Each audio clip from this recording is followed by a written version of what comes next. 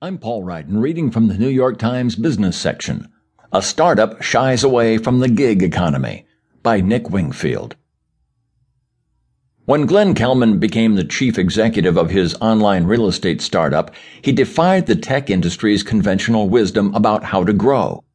Instead of hiring independent contractors, he brought in full-time employees and put them on the payroll with benefits. That decision over a decade ago made Kelman and his company